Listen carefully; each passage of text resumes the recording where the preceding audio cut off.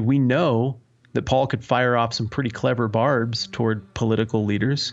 He just isn't doing it here. This is a different tone. He's clearly working some other kind of argument. And anybody would say that's because he has great faith in the ability of the state to get things right every time. Like, go to 1 Corinthians when he's like, why are you going to these idiots? Paraphrase again is mine. Why are you going to these idiots to have them settle your lawsuit issues? Work it out in-house, Christians.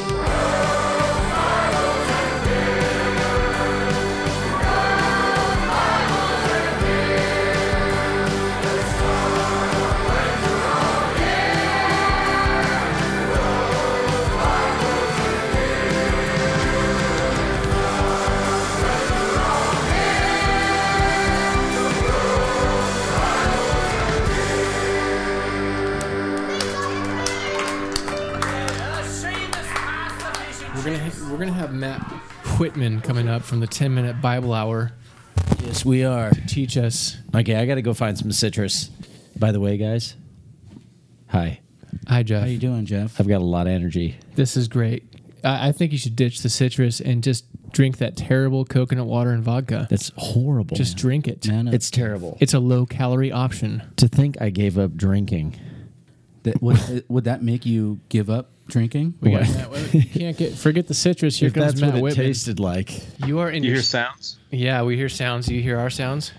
I hear your sounds. Let's make sound together. I'm so ready. There we go. That's looking almost human. Okay. Here I am. Jeff? Hi, Matt. Oh, in Jeff, case you don't remember, I'm Zach. Scott. Zach, Scott, Jeff. Jeff. He's squeezing in. Man, this is so good. Kind of last minute for you to... time flies. It was like a week and a half, but thanks for hooking this up with us. Yeah, you bet. Yeah.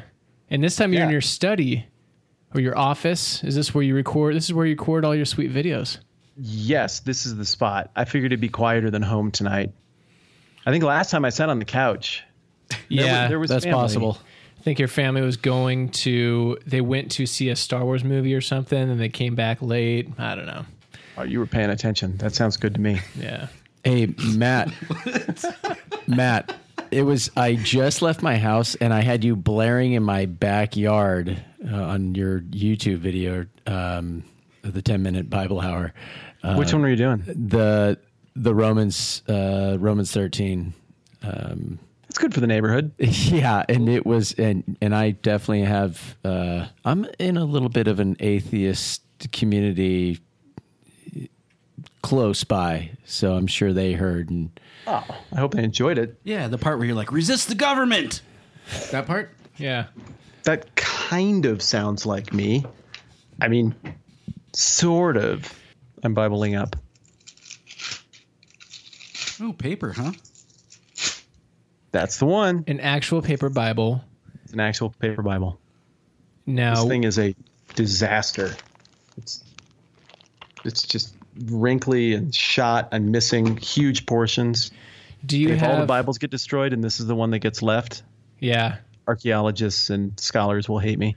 Well, hopefully it's not like an NIV. It's gross. Man. The look in your eyes said gross in addition to your mouth. It's an NIV.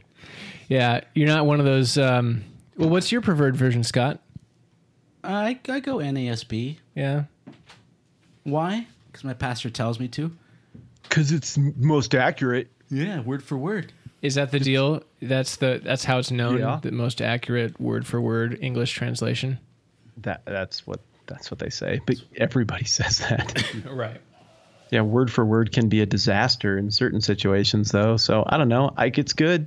It's good. Most of them are actually really good. Yeah. I just don't know why people get in fights over it. It's hard to say word for word though when you translate Yahweh as Lord. I don't know. It's just kind of weird. Might not be word for word. But anyway, most other stuff's word for word. Yeah. Yeah, it works. Like the English rendering makes sense, and I think that is the goal of translation. Yeah. Yeah, and I think you've said it too in one of your videos, and I've heard it from my pastor. The best translation is the one you're going to actually read.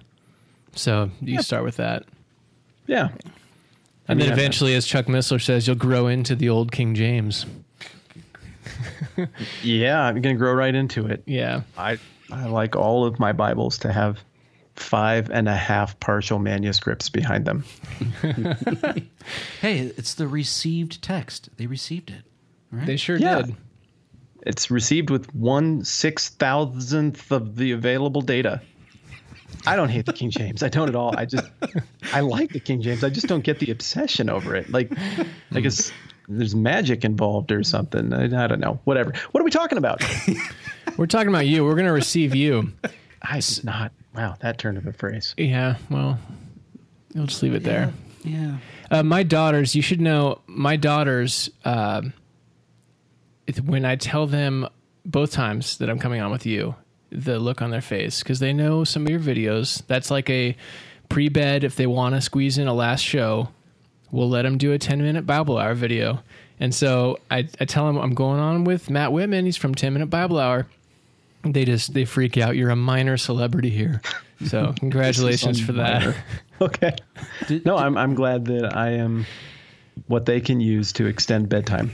And the videos are great. And this one that I want to talk about mostly is the Romans 13 one. Is that still your most recent video? No, I did one since on Bible disagreeing. Why people fight about Bible stuff. But it's pretty recent, yeah. Okay, which we might do that too tonight. We'll see how Scott's feeling. Sounds good. But the Romans 13 one is longer than your average video. Yeah, it's almost an hour. How long did that take you to put together and edit and all that? How much time are you spending on this? One take. I have a couple cuts in there, and that was just to get up and restart the camera. But, yeah. I don't know. I spent a lot of time on that. I tried to organize my thoughts. You can cut your preparation time in half and double the length of the content as you meander through the ideas. But if you want to try to be somewhat efficient and listenable, then it takes longer to prepare. So that's where most of the time goes. Well, it was engaging. I appreciated I think you had the 5, I think it was 5 sections that you walked through. The little thing that we put up here. Yes. And so my brain kind of needs to organize in a certain way, and compartmentalizing that all, I was kind of with you the entire time. Cool. And I really appreciated your thoughts on, what is it? 13 Romans. No. How you broke it apart. Well, I started with the history of it. Right. This was my layout. I felt like rather than just doing the normal exegete a passage and here's what it is, like the clear and obvious meaning that people say is the clear and obvious meaning can't possibly be the clear and obvious meaning. So we got to arrange this thing differently. So I wanted to start by just saying, hey, if all these super smart people had completely differing reads on this, I may not be completely insane and innovative for offering a read different than the wooden, literal, straightforward read that is being employed for political purposes right now. Right. So we started with the historical outline. Then I felt like the next place to go was what it can't possibly mean. If we go with the interpretive principle of interpret the less clear parts of the Bible in light of the more clear parts of the Bible, well, there's a whole lot of more clear parts of the Bible that directly refute the way this passage gets employed so often, only by people in power, I would add. The out-of-power people never invoke Romans 13, but they certainly love it right after an election where they win. And then from there, I felt like there were a couple things where we could say it has to mean this. And then there was a whole list of things where it probably means some combination, partly, of these things. So it's a weird way to approach it.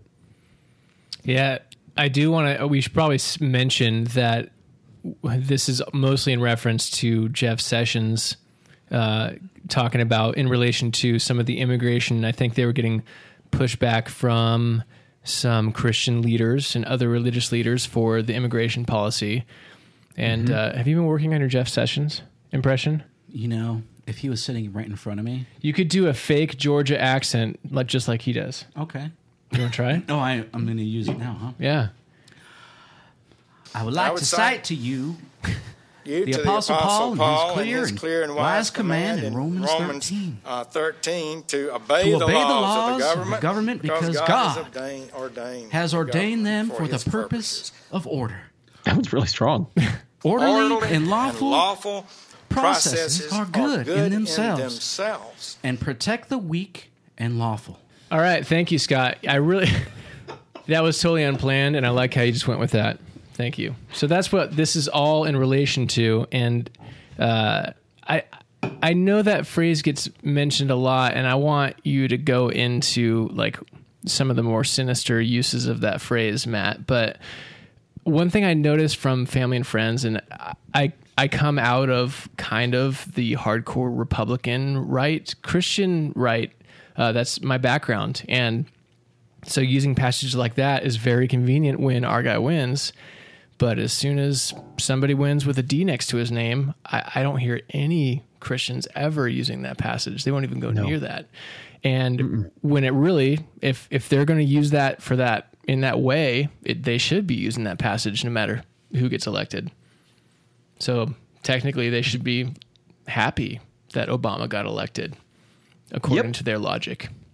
The disastrous read, I think, is on the phrase that it's inarguable that anything that exists, if we believe there's an unlimited being who is God, who's in charge of everything, nothing is a surprise to him. He's not bound by anything, including time or human decision.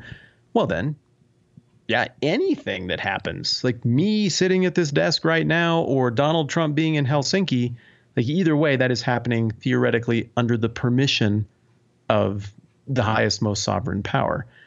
But I think the mistake right off the bat in interpreting the passage is to leap to, therefore, whatever anyone in a position of authority does is what God wanted and is a good idea. Well, what? And in my video, it was like the easiest thing in the world to just start listing off examples of, well, but we know that this authority was presented as doing the wrong thing in the Bible. So if we've got dozens on dozens of counter examples bound in the same leather in this Bible, it can't possibly mean whatever someone who claims authority does is now right. Right. And even just a little bit of, I don't know, just thinking through what happened, how Jesus met his end, at least temporarily, and how Paul met his end and various others. It wasn't for following the government word for word or whatever the government wanted. And, you know, I don't care about Jeff Sessions. Like, as a human, I care about him. I hope his life is good. He can say whatever he wants. Government's going to government, guys. People who have authority want more and want to protect the authority they have. That is not a Republican or Democrat issue. That is a people who like power issue. And sometimes maybe they're doing something good that needs to be done. A lot of times they're not. And so, look, of course, religious people are going to justify their governmental decisions with religious language and use it to rally the religious base that voted for them. And sometimes I even happen to really agree with that religious base. Other times, less so.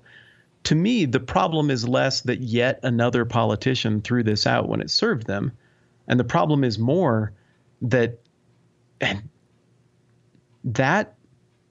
if we embrace that hermeneutic that Sessions was effectively throwing out, how can you interact with the world around you? How can you be a Christian? What do we do with Jesus' teachings about the kingdom? It's like the way people use the supremacy clause when debating constitutional law. Like, this just trumps everything. Like, yeah, you got this whole constitution or whatever, but this trumps everything, the end.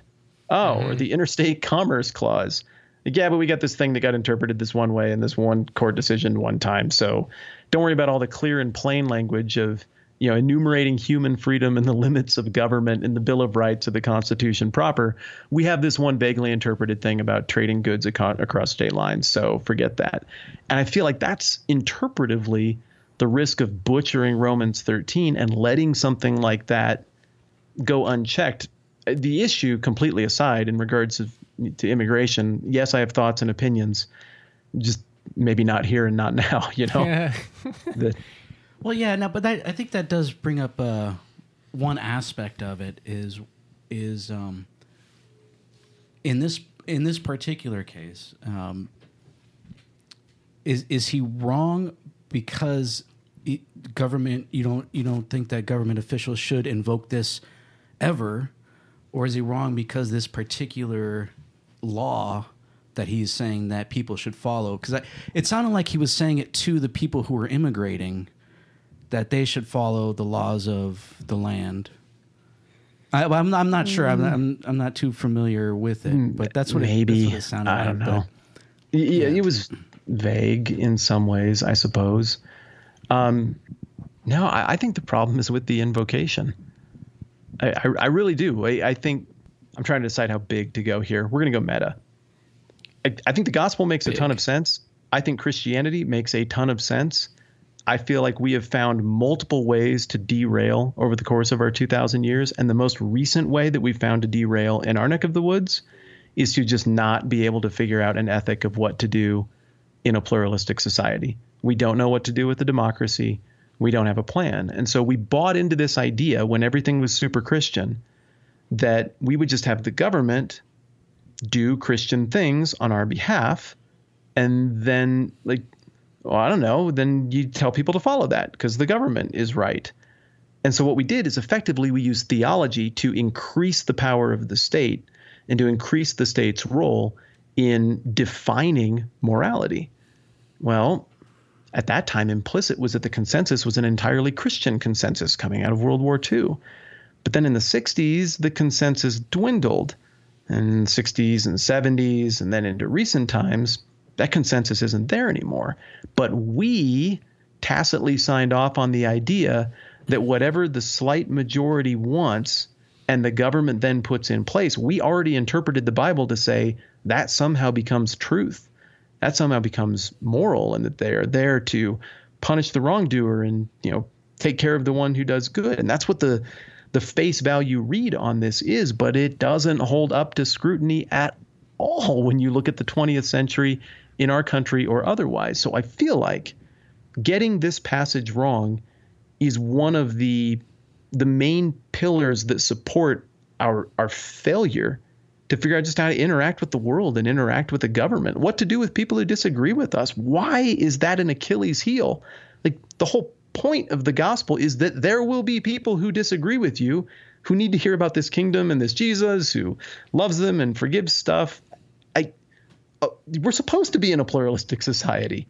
The gospel is supposed to go to people who don't understand it and aren't particularly interested in it. And yet we've become ineffective with the gospel, specifically because we don't know what to do with that segment of our society who isn't into what we're into. And controlling them with government is not working.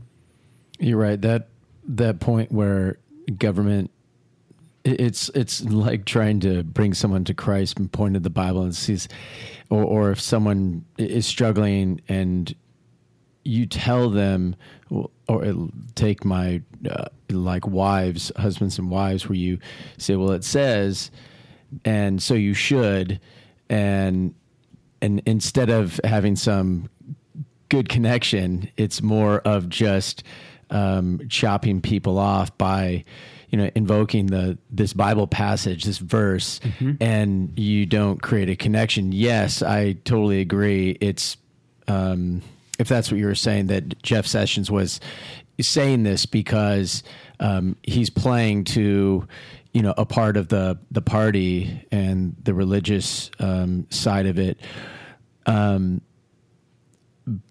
But back to your point of the church and state, it's like we were all in a train, and the back of the train, or the part of the train that had the Christianity on it, got chopped at 60s and 70s and moving forward. And so we're just kind of flailing behind. Or maybe it's give me a better people. We had the Christian car, and maybe we have people from... Is this a Tesla? The other cars start to mingle with us in the Christian train car. They call them cars, right? Am I sure, right? Yeah. Yes, go. So, and now there's more mingling in the Christian car, as opposed to we're chopped off, and we're totally disconnected from the train. It's a huge train, and it's going, and it's not stopping. but people are starting to mingle more. But we Does don't that work? But we don't get the Christian, the idea of follow authority, as it says in Romans 13. Hold on, it's Paul's clear and wise command. And so to follow authority, like what was authority, or what is seen as authority? Is Jesus the authority? Is the government authority, but based off the fact that they're following Christ? And if not, even in our own Constitution, it says that if we're not represented, then, as England, breaking away from another country and declaring independence, or not the Constitution, Declaration of Independence, you make changes. So there's so many nuances in the language, and the questioning of, do I follow my government when they're doing something that I believe to be against a Christ-like life? That becomes a quandary in my mind, and a never-ending discussion. So kind of piggybacking on that, and Sessions saying it's a clear and wise command. Clear and wise command to who? And if not to us, then what's going on in Romans 13 that obviously, hopefully people go and check out your video because it's super fleshed out there. Yeah, give us a taste. It's pretty tough to break that down quickly. There's a reason it's complicated. There's a reason it took me an hour to do it. You've got a pretty clear flow of thought as we get into the last part of Romans, where we've talked about the theology of salvation and what the church is and where you fit and all of that. And now we're getting into what you do, how you live relational part. And the transition happens in 12:1, the super famous verse that everybody memorizes. Therefore, I urge you, brothers, in view of God's mercy, to offer your bodies as living sacrifices, holy and pleasing to God. This is your spiritual act of worship. And then it goes on to flesh out what that looks like within the church, in the larger world, in relationship to government. And there's all kinds of debts that you might just have to leave sitting out there. You're commanded there to just pass on vengeance, like God will handle that. And then coming right out of the vengeance thing, like God handled the revenge deal, then it talks about the possibility that government might punish wrong and reward good. Now, obviously, that didn't happen in the rather prominent example of Christ. The entire Gospel of Luke is dedicated to a vindication of Christ to demonstrate it was an unjust conviction, an unjust execution. But maybe, and I explore this in my video, maybe what Paul is talking about here is an ideal, or maybe he's writing this letter to Rome and he knows the guy who lives in Rome, who's decidedly unjust and would later murder Paul, Nero, would read the letter. And maybe he wrote it in such a way to be like, right? Can't we agree that this is how government should work? Or maybe he wrote it in such a way so as to just sneak it past the arrogant read that Nero would put on it. And there's no way that anyone at the time of Nero would hear this describing Nero or Herod and be like, amen to that. Amen to that. Yeah. That Nero is just. That time when he took that heated spear and rammed it into my butt and then let me slide down while covered in pitch and I burned to death slowly to light his garden. That was just. He was rewarding me or punishing me for what I like. You said you said that like you've been working on that line. That was impressive. I haven't been working on that at all. I don't know. But maybe I'm always gaming stuff out. But come on. Yeah. No one in the original audience would have thought, well, yeah, sure, Nero and Herod are just. So it makes me think that Paul, who was very astute and dialed to what was going on in the world, knew what he was doing. And what he was trying to point out is that there is an ideal here that is in no way met by these human governments. But then he gets down to verse 8, and we usually stop reading this controversial passage at verse 7. And verse 8 is a very, very famous verse in chapter 13. He gets finished in verse 6 saying, this is why you pay taxes, give to them, what you owe them, give everyone what you owe them. If you owe them taxes, pay taxes. If revenue, If respect, then respect. If honor, then honor. And it's just sort of this fine, like almost accommodation kind of view. But this isn't written to the government.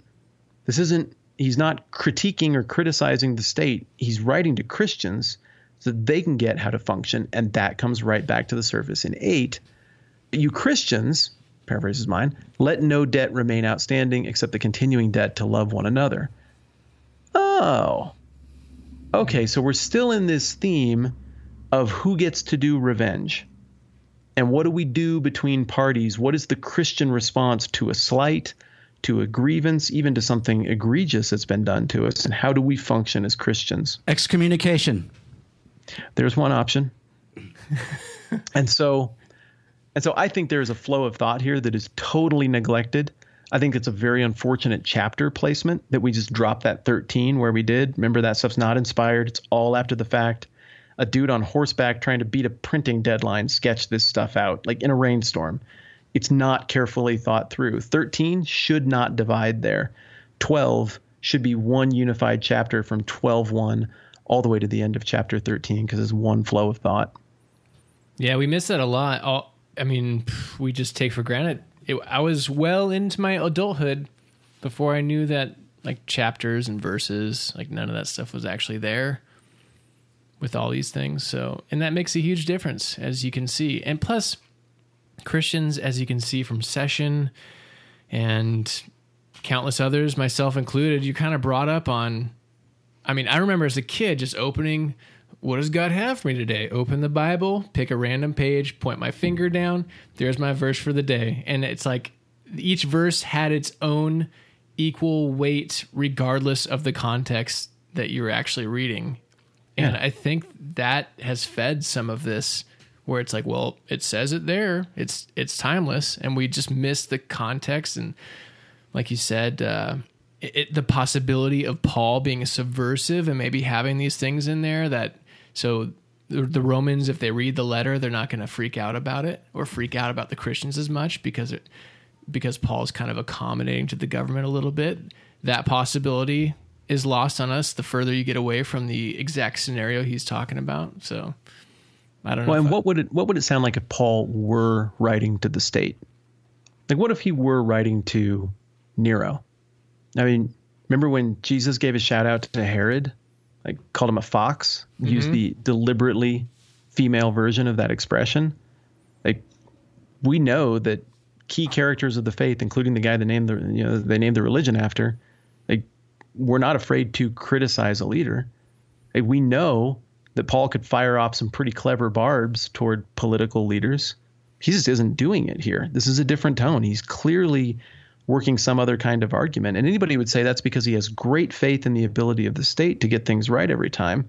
Like, go to 1 Corinthians when he's like, why are you going to these idiots? Paraphrase again is mine. Why are you going to these idiots to have them settle your lawsuit issues? Work it out in-house, Christians.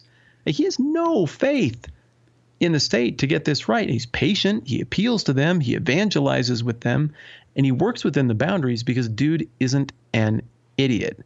He knows exactly why all the other movements, the ones that, for example, Gamaliel referenced when he's talking, with the disciples out of the room early in the book of Acts, he knows why all these other revolutionary religious movements have failed. And Paul feels like he's vested with a supernatural calling to make sure this one succeeds. And so he is on message evangelism, defense of the gospel, defense of Christ in a way that will make sense to his audience everywhere he goes. There's not 1 ounce of revolutionary in Paul. Nothing. There's not an ounce of revolutionary in Jesus. And in the fullness of time, that would have made no sense. It would have made the least sense at any moment hitherto in human history to have Jesus and then Paul show up back to back and be revolutionary. This would be the worst time in history God could have ordained a revolution, a political revolution. You're going to lose. It's the Roman Empire at its height, at the height of its power, with unchecked, insane emperors coming and going like Caligula and Nero, murdering their way in and out of power. It isn't going to happen. They're going to cut off your head. They're not going to bat an eye at it. You need to make it really clear the church is not coming with swords to topple the state. And I think Paul did a great job of nailing that message where other religious leaders in the first century BC or AD did not get that message right. Do you see a more of a general appeal to government as or in juxtaposition to something like anarchy, that maybe that's part of Paul's appeal is that it's not like every single law that we follow, but just government in general, that there's something outside of yourself that you are accountable to, because like you mentioned, it goes on in verse 8 and 9. It appeals back to the Ten Commandments, but these are kind of like foundational. It worked for me. I will accept it. Foundationally, these are. We'll edit that out. Laws like don't murder, don't steal. So things that without those things, society kind of doesn't happen. So maybe in general, that's what he's appealing to. This is part of the genius of the Enlightenment and the liberal revolution era, is that these folks were able to draw a moral, even biblical distinction between whatever the whim of the super monarch happens to be on a given week, the decree of the king, which could be complete nonsense, versus natural law. Like the most basic structure of get it right, get it wrong for a government, and in terms of justice, is you in your current state and you in your past state, which is represented by the product of your work and your labor. And so the most basic level of justice is you own you. You are your property. You are no one else's property other than God's, and these kings are not God. So if we're getting justice right, I think even in the sense of what's being described here in Romans 13, well, yeah, the government exists to get this right. Like if somebody messes with your stuff or hurts you or wrongfully imprisons you, you have a legitimate complaint. You have been wronged. You are owed something. Justice needs to be done. And I think if you go by raw percentage and not the times when we can think of egregious examples of the government getting it wrong, governments overwhelmingly get that right or they cease to exist. Right. If it occurs to a citizenry that theft is not punished anymore or murder is not punished anymore, it isn't long and it occurs to that same citizenry, wait, why do we pay you? Let's just do this ourselves. Yeah, why would we expect it? Why could we trust you? Why would we expect you to defend us and not sell us out? Yeah. Right. So then we come to the question of the secular and the pluralistic. We should be able to agree with any other human that owns a body that they own their body, I own my body, and it would be wrong for me to disrespect your body. And likewise. What gets trickier is when you get beyond those obvious natural laws and into things that feel more like decrees or preferences. So a lot of people on the right don't like the decrees and preferences socially of the left, whether it involves drugs, or sexuality, or I don't know, pick your thing, right? And a lot of people on the left certainly don't like the religious decrees of people on the right on the same topics or whatever. That's really where the rub is. Like we still overwhelmingly agree from all sides on what the government is usually dealing with on questions of justice. Oh, you can't rape people. You can't stab people. That's totally obviously wrong. Like it's not like there's a big American flag wearing biker gun rally that's like, we need to punish stabbing. And then a lot of liberals come out and are like, no, that's hateful and bigoted. Stabbing is something that we need to explore as an expression of our sexuality. You're discriminating against poor people who can afford guns.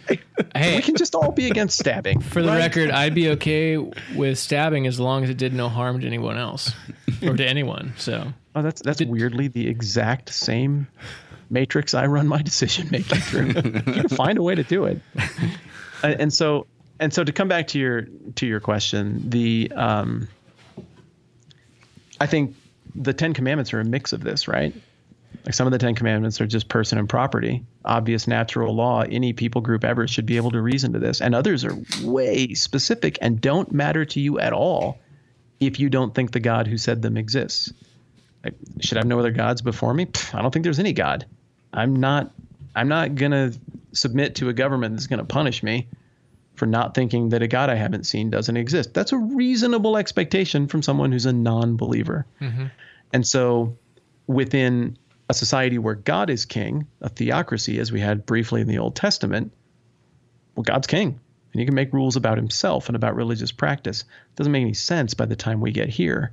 And again, I think that is where we are just so clumsy in invoking passages like this, in buying into the false notion that truth and morality are a result of voting consensus, and that since we believe that truth comes from consensus, we better win this next election, folks. This is the most important one yet for believers. It's so scary. Yeah. So do you catch hate for? It sounds like, I don't know if you're a label card carrying libertarian, but you sound pretty libertarian or libertarian-ish. Yeah, you don't have a card. I'm the same way, but it's at this position where you can catch heat from all sides. Do you find that's the case? Because you're out there on social media and you're fairly politically active. Like you're knowledgeable. It's obvious you look into these things. How much heat do you catch? I try not to get after people too much, and that helps. So if I don't like an idea, I try to separate the idea from the person, just as a courtesy. I don't always get that right. I've said stuff on the internet that I wish I could frame a little bit differently at times. Mm-hmm. But generally speaking, yeah, most people hate what I think. On the right, look, the one thing we can all agree on from all sides right now is authoritarianism. The government should decide stuff, and you are owned. And I think that is evil. I think we have a huge sample size of evil and violence and mistreatment toward all different kinds of people when you start with the assumption that society owns individuals. Individuals own individuals. You are the smallest minority. One person being persecuted is unacceptable. And like, if I ran for office, which would be the stupidest thing I think I could probably ever do with my life. He's going to do it now. He's going to do it. I'm not going to do it. I'm not going to do it. It's the only item in my prenup. I might move to your state just to vote for you. Thanks, man. If I ran for office, one of the things that I would try to just pound is, if you vote for me, I will think all the things that I thought while campaigning still, and that means I'm going to frustrate you, because I'm not going to party line. Like, these principles of liberty and self-ownership will inform what I do. And what that also means is that if you don't vote for me, I think there's a good chance I will be your favorite leader ever who you didn't vote for, because I legitimately give a rip about how things work out for you. And if you are hurting nobody and you want the freedom to do a thing, I might fully articulate how dumb I think your thing is, but I have got your back. You own you. I don't own you. It is possible that I could be wrong about everything. So it would be dumb for me to inflict myself upon you because I've been known to be wrong about stuff. And why would I want to employ violence or force to make you do my stuff? And so you would think that people would be like, holy crap, that's what we want. Yes. Let's ratchet this down. This could be cool, but it's not what people want. People like that about at the midterms, but you get toward presidential election time. Yeah.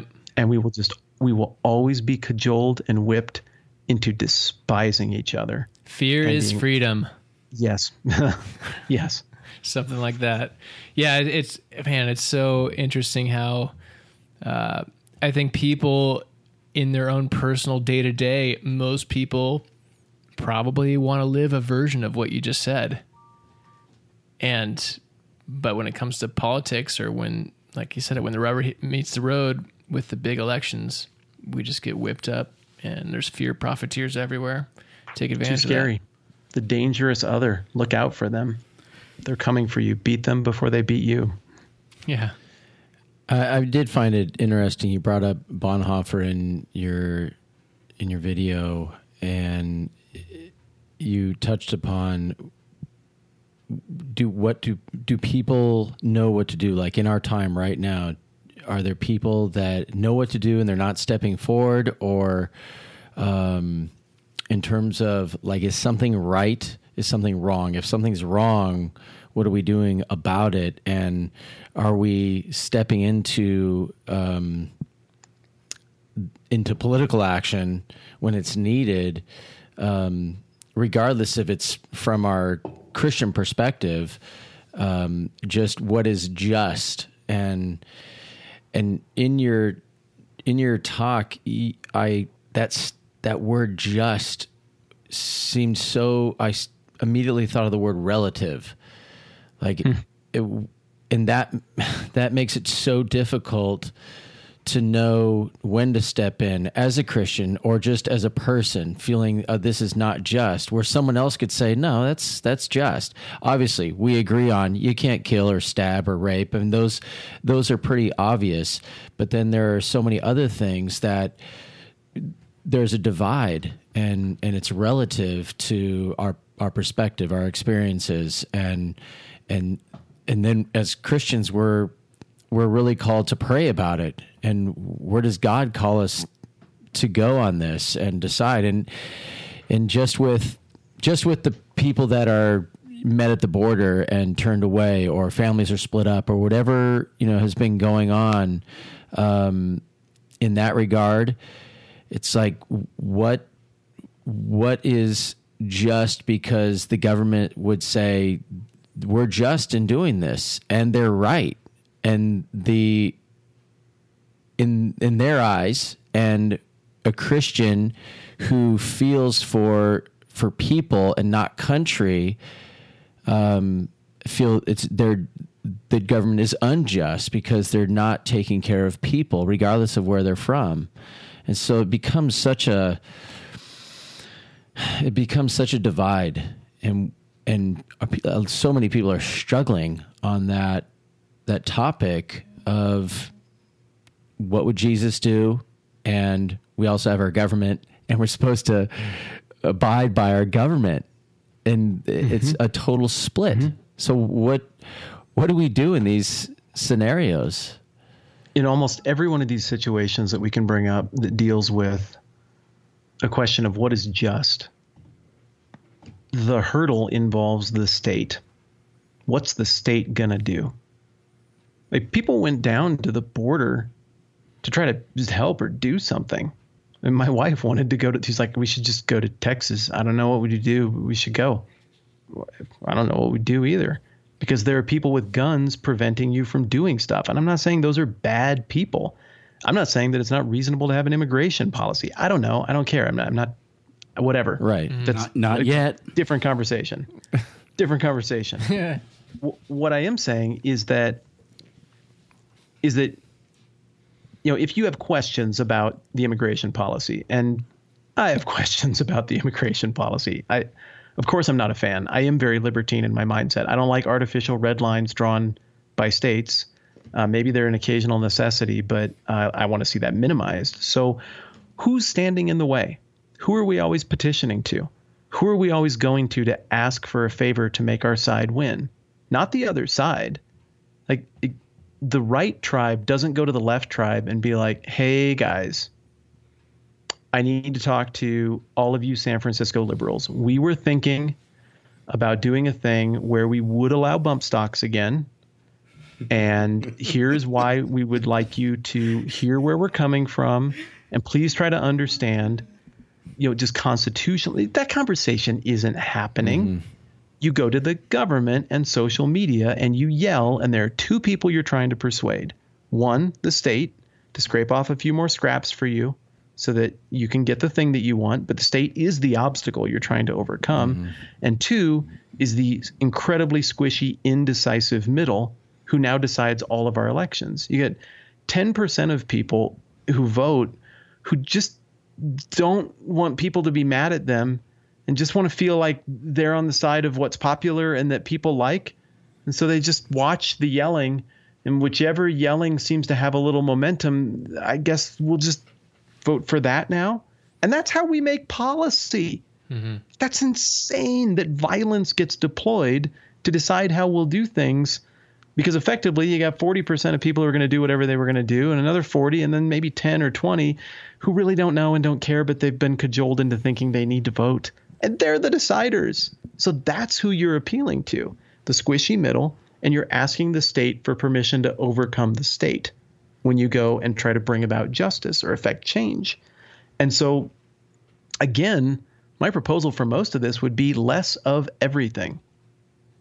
Just Amen. Less government jumping in with everything, less going to the state every time you need a solution, and more like if you want to stop abortion, for example, something that I think is morally wrong. If you want to stop it, I think the evidence would suggest that more laws might not actually be your best avenue. I mean, it sounds good. I like that, but that one's really tricky to enforce. It's not like murder. It's much harder to observe and enforce. So we can't get around the fact that that difficulty in enforcement is there. But if we're still really sure it's wrong, you know what we could do? Talk to people who might consider having an abortion. And I don't know, like them. And actually persuade and be a human instead of yelling at the squishy middle or yelling at the government to do your thing. Go talk to the people you actually disagree with and bowl, or I don't know, go to a movie or get one of those strawberry shakes with the 2 straws at like a 50s diner and just, I don't know, talk about how one of you likes transgenderism and the other one really likes hunting big game. And of course that sounds completely nonsense. But what if we actually tried to go to the humans who disagree with us instead of ignoring them and going right to mom and dad to tattle on the humans who disagree with us? Then maybe, I don't know, like you'd have some kind of credibility in the lives of people you disagree with. And maybe we'd realize that we're being a little too stubborn on a few things that we could back off on ourselves. Yeah. And you go to mom and dad, even if you get your way, eventually you get a new mom and dad. And you might not like them having that kind of power, whatever you gave mom and dad to the previous mom and dad. Well said. And that kind of full circles our conversation right there, Zach. I mean, it brings us back to the Romans 13 thing. You know, what provokes me about its invocation is, one, I disagree with the policy regarding the immigration. But the bigger problem is that once again, we repeat the mistake that both sides repeat of when in power, employ whatever means necessary to secure that power, reinforce that power, expand that power, justify that power, and then throw a shrieking fit the second that power is given wholesale to people who think the opposite of what we thought when we were. I mean, look at the left right now. They're insane. They're losing their minds because they wanted to heap power upon a president they liked, understandably. They trusted him. And then someone else got to drive the car out of the blue. They don't like how that guy drives the car. Well, then you shouldn't have got him such a big, nice, dangerous, expensive car. If you don't want the next Trump, don't give powers to the next Democrat who's in charge. Instead, reduce power when your team is in charge so that you're reducing those stakes for everybody. Yes. And then we can ratchet this thing down. I like that. Take the power away from the government. But I mean, part of that is money. Their money powers is huge. That's another conversation. I wish we could go on and on and on, man, because I have things that I'm trying to work out. And I can't bounce ideas off these guys for some reason. Keep seeing the counselor. Like me. You'll be okay. But more importantly, go ahead. This would just be, I know we're up against it. This would just be my thought. I really think stuff can get better. I really think that particularly Christians hold the key to make it better. We have what we need. We have the gospel. We have the real kingdom, the one that Jesus 13. Talks about in the Sermon on the Mount. No. And so we don't have to hit the panic button. We don't have to win at everything. We don't actually need to. We're citizens of a greater kingdom, of a greater king who we can give all the power to in the world. We don't give him power. We can acknowledge that he has all the power ever because there's no successor coming. He's the eternal king. So go ahead, rule benevolently, rule however you want to rule. There's no arguing with it. So we've got this not sense of urgency that we can embrace. The world is not going to end if the wrong person gets elected. We don't have to win all of these social wars and fights. And historically, Christians typically win by losing. We're very, very effective while losing. And we've tried very, very hard to make sure we're the winners. And we've even, I think, climbed into bed with some really not Christian people and some really not Christian ideas to try to make Christianity win. Rome tried to do that. They tried to climb into bed with some outsiders to win a couple of wars, and then the outsiders took over and they were done. Man, you have to come back and we'll just do a whole thing on church history. That won't take long. No, it's a quick little thing. Yeah. I do think it can get better, though. I think grace and the gospel and Christians living that out, I think it changes the whole equation. Mm-hmm. But applying the gospel to politics is very hard for us. Yeah, in the ultimate sense, John the Revelator sees the lion and then turns and sees the slaughtered lamb that basically subverted an empire in Rome. And did it through subversion and weakness as opposed to conquering military power. Thanks for reminding me. I'm not sure if you mentioned this example in your video, but yeah, when it comes time to take the mark of the beast, that is the time for us to resist the government. Thoughts, as long Matt? as you know what it actually is. Yeah. Well, there are plenty of YouTube videos telling you what it is, and they also know what shape the earth is. It'll be delivered on Amazon Prime probably tomorrow. Right. It was written so that we could understand. All right. Scott, can of worms. All right. So Matt, we'll let you go, but your podcast, No Dumb Questions, we didn't talk about that at all. That's great. And do you still love doing that? Absolutely. Yeah. We recorded one yesterday on the Hanging Gardens of Babylon and whether it was ever even a thing or something that was made up after the fact that would have been fantastic. To make governments look better. Oh, wow. That's pretty fun awesome. One. Yeah. And that's like the governments in the U.S. requiring like 15 or 30% art in their construction things. Man, what a waste of money. I didn't know that was a thing, but you're giving me more stuff to get worked up about. Yeah, California, baby. Superpower. All right. Thanks, what are your socials? Give us your deets, and we'll let you go. At Matt Whitman TMBH on Twitter, the10minutebiblehour.com, the 10 Minute Bible Hour on YouTube, at No Dumb Q's, and No Dumb Questions is the podcast. All right. And who is the biggest jerk ever in history? I would say Hitler. Hitler! It's got to be Hitler. Man, that guy was awful. So you mentioned Hitler, which means you lose the argument. Oh. Yeah, that's... I'm surprised we never mentioned how... With the war and the Holocaust, it's really bad. Yeah. You should look into that. Great leader, bad direction. Man, you could get hate mail for saying he was a great leader. He was a great leader. I know, I'm just saying. That's Jeff at brosbiblesbeer.com. All right, I'm surprised we never mentioned that the employment of Romans 13, but people can figure it out. That Hitler... Yeah, it all comes... I tried really hard in this conversation not to just make the conversational version of my Romans 13 video on your podcast. No, it was great. It was great. You should have just played his video. Maybe we'll do that. Yeah. Way more fun. Yeah. No, this is infinitely better. Thank you, guys. Do you go big game hunting up there in Montana? Where are you at? I'm in Wyoming. I don't hunt. Sorry. I don't like killing stuff. I really genuinely don't. I fish. I was out stuff Saturday and I got 53 trout. Catch and release? Oh, yeah. Yeah. Yeah, I want to catch them again. Yeah. Yeah. I'll leave it. I'll leave it at that. Okay. All right. I worked a pool that probably had 100 fish in it, and between my buddy and I bet we got half the fish that were in this stream. It was awesome. Wow. Nice. Yeah. Take them out. You don't get them anymore. The logic holds up for me. Yeah. I love it. All right. Yeah. Matt. Thanks a lot. Cool. Thanks guys. I enjoyed it. Talk to you soon. Take care. Bye. Bros, Bibles, and beer, creating sacred space. Caveats. Double exclamation. Man, I wanted to say, did you know that statistically speaking, 10 to 15% of catch and release fish end up dying? I didn't want to say that though. We could have ended it. So you watched the video, right, Zach? Yes. And did you have any strong opinions of what he said, what he says, what it couldn't be or what it should be or what it is? I don't recall how he broke it down. Well, no, I'm just sympathetic to anybody that wants to slow their roll when it comes to just, hey, the Bible says this, so we're your leaders. You can trust us. We're doing it. I hate that top-down approach in using Scripture.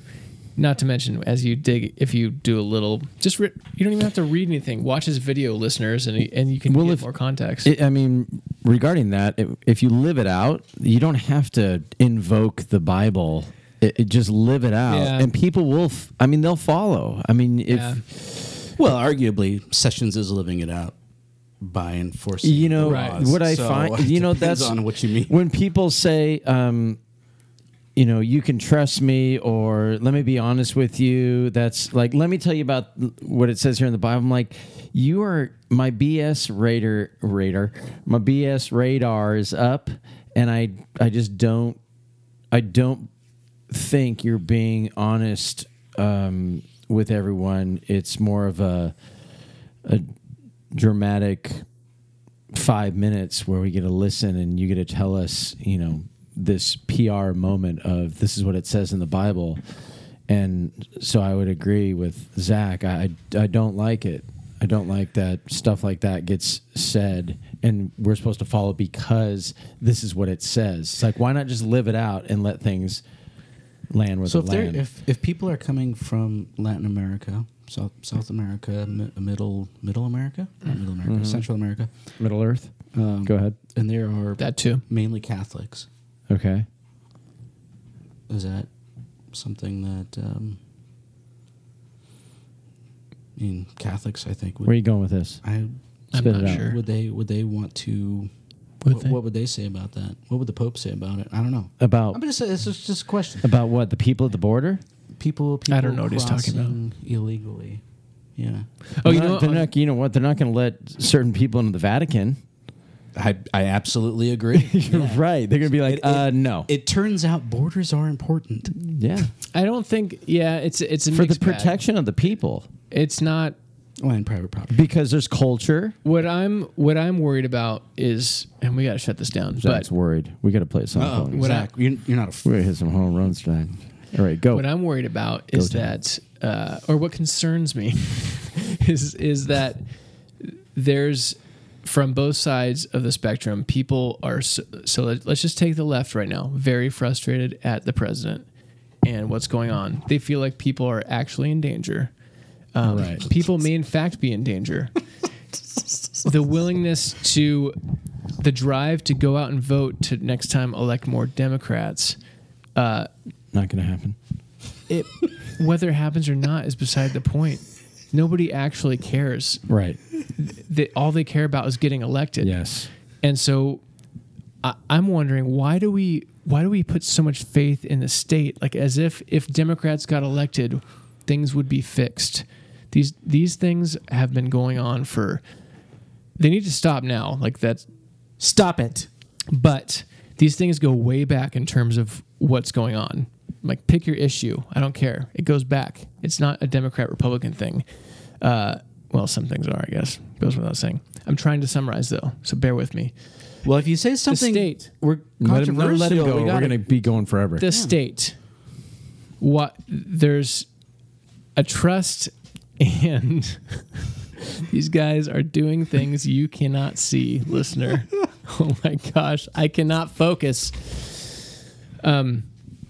This move towards, like, just get the right people in power in the state and we can make things happen.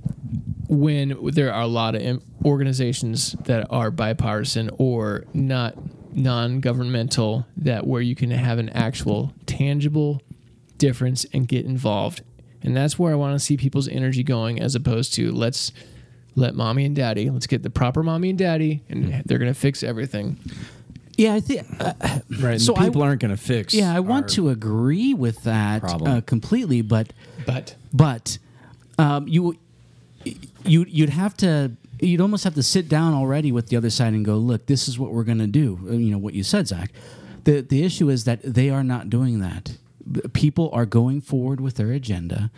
And there's a lot of organizations that are working for people that are on the margins. The side that decides to pull back and not engage in the public discourse and allows the other side to gain, let's say, the power,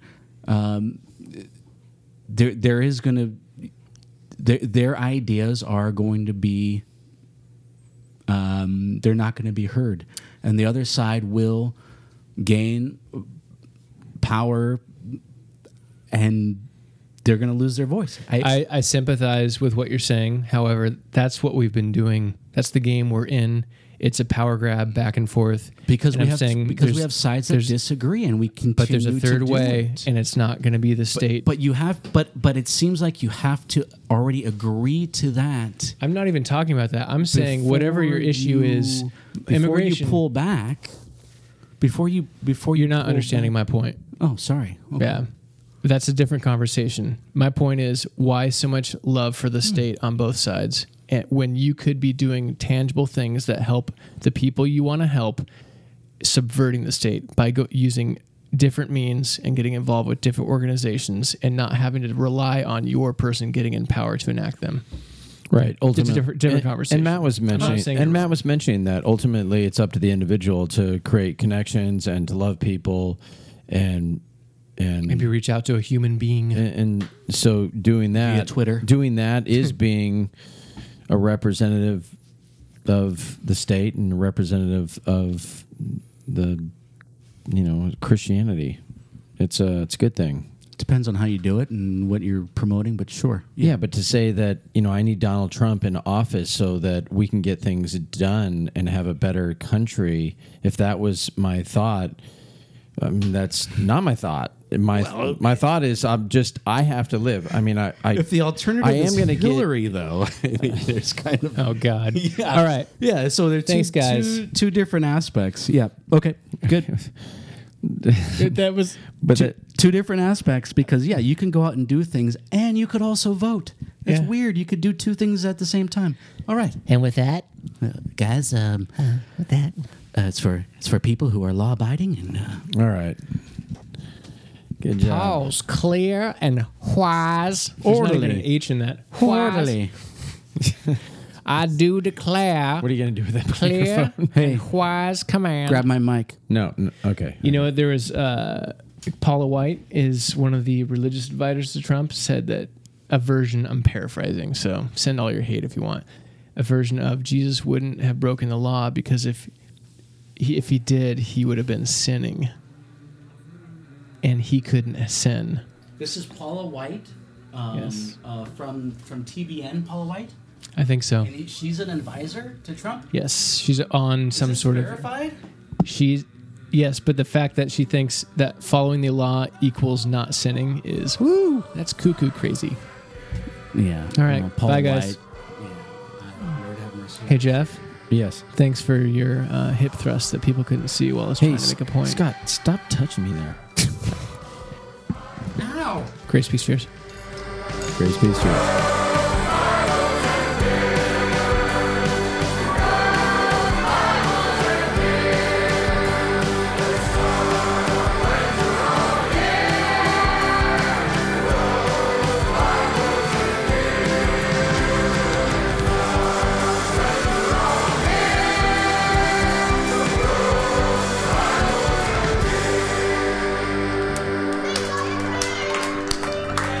Shameless pasta fish and chips.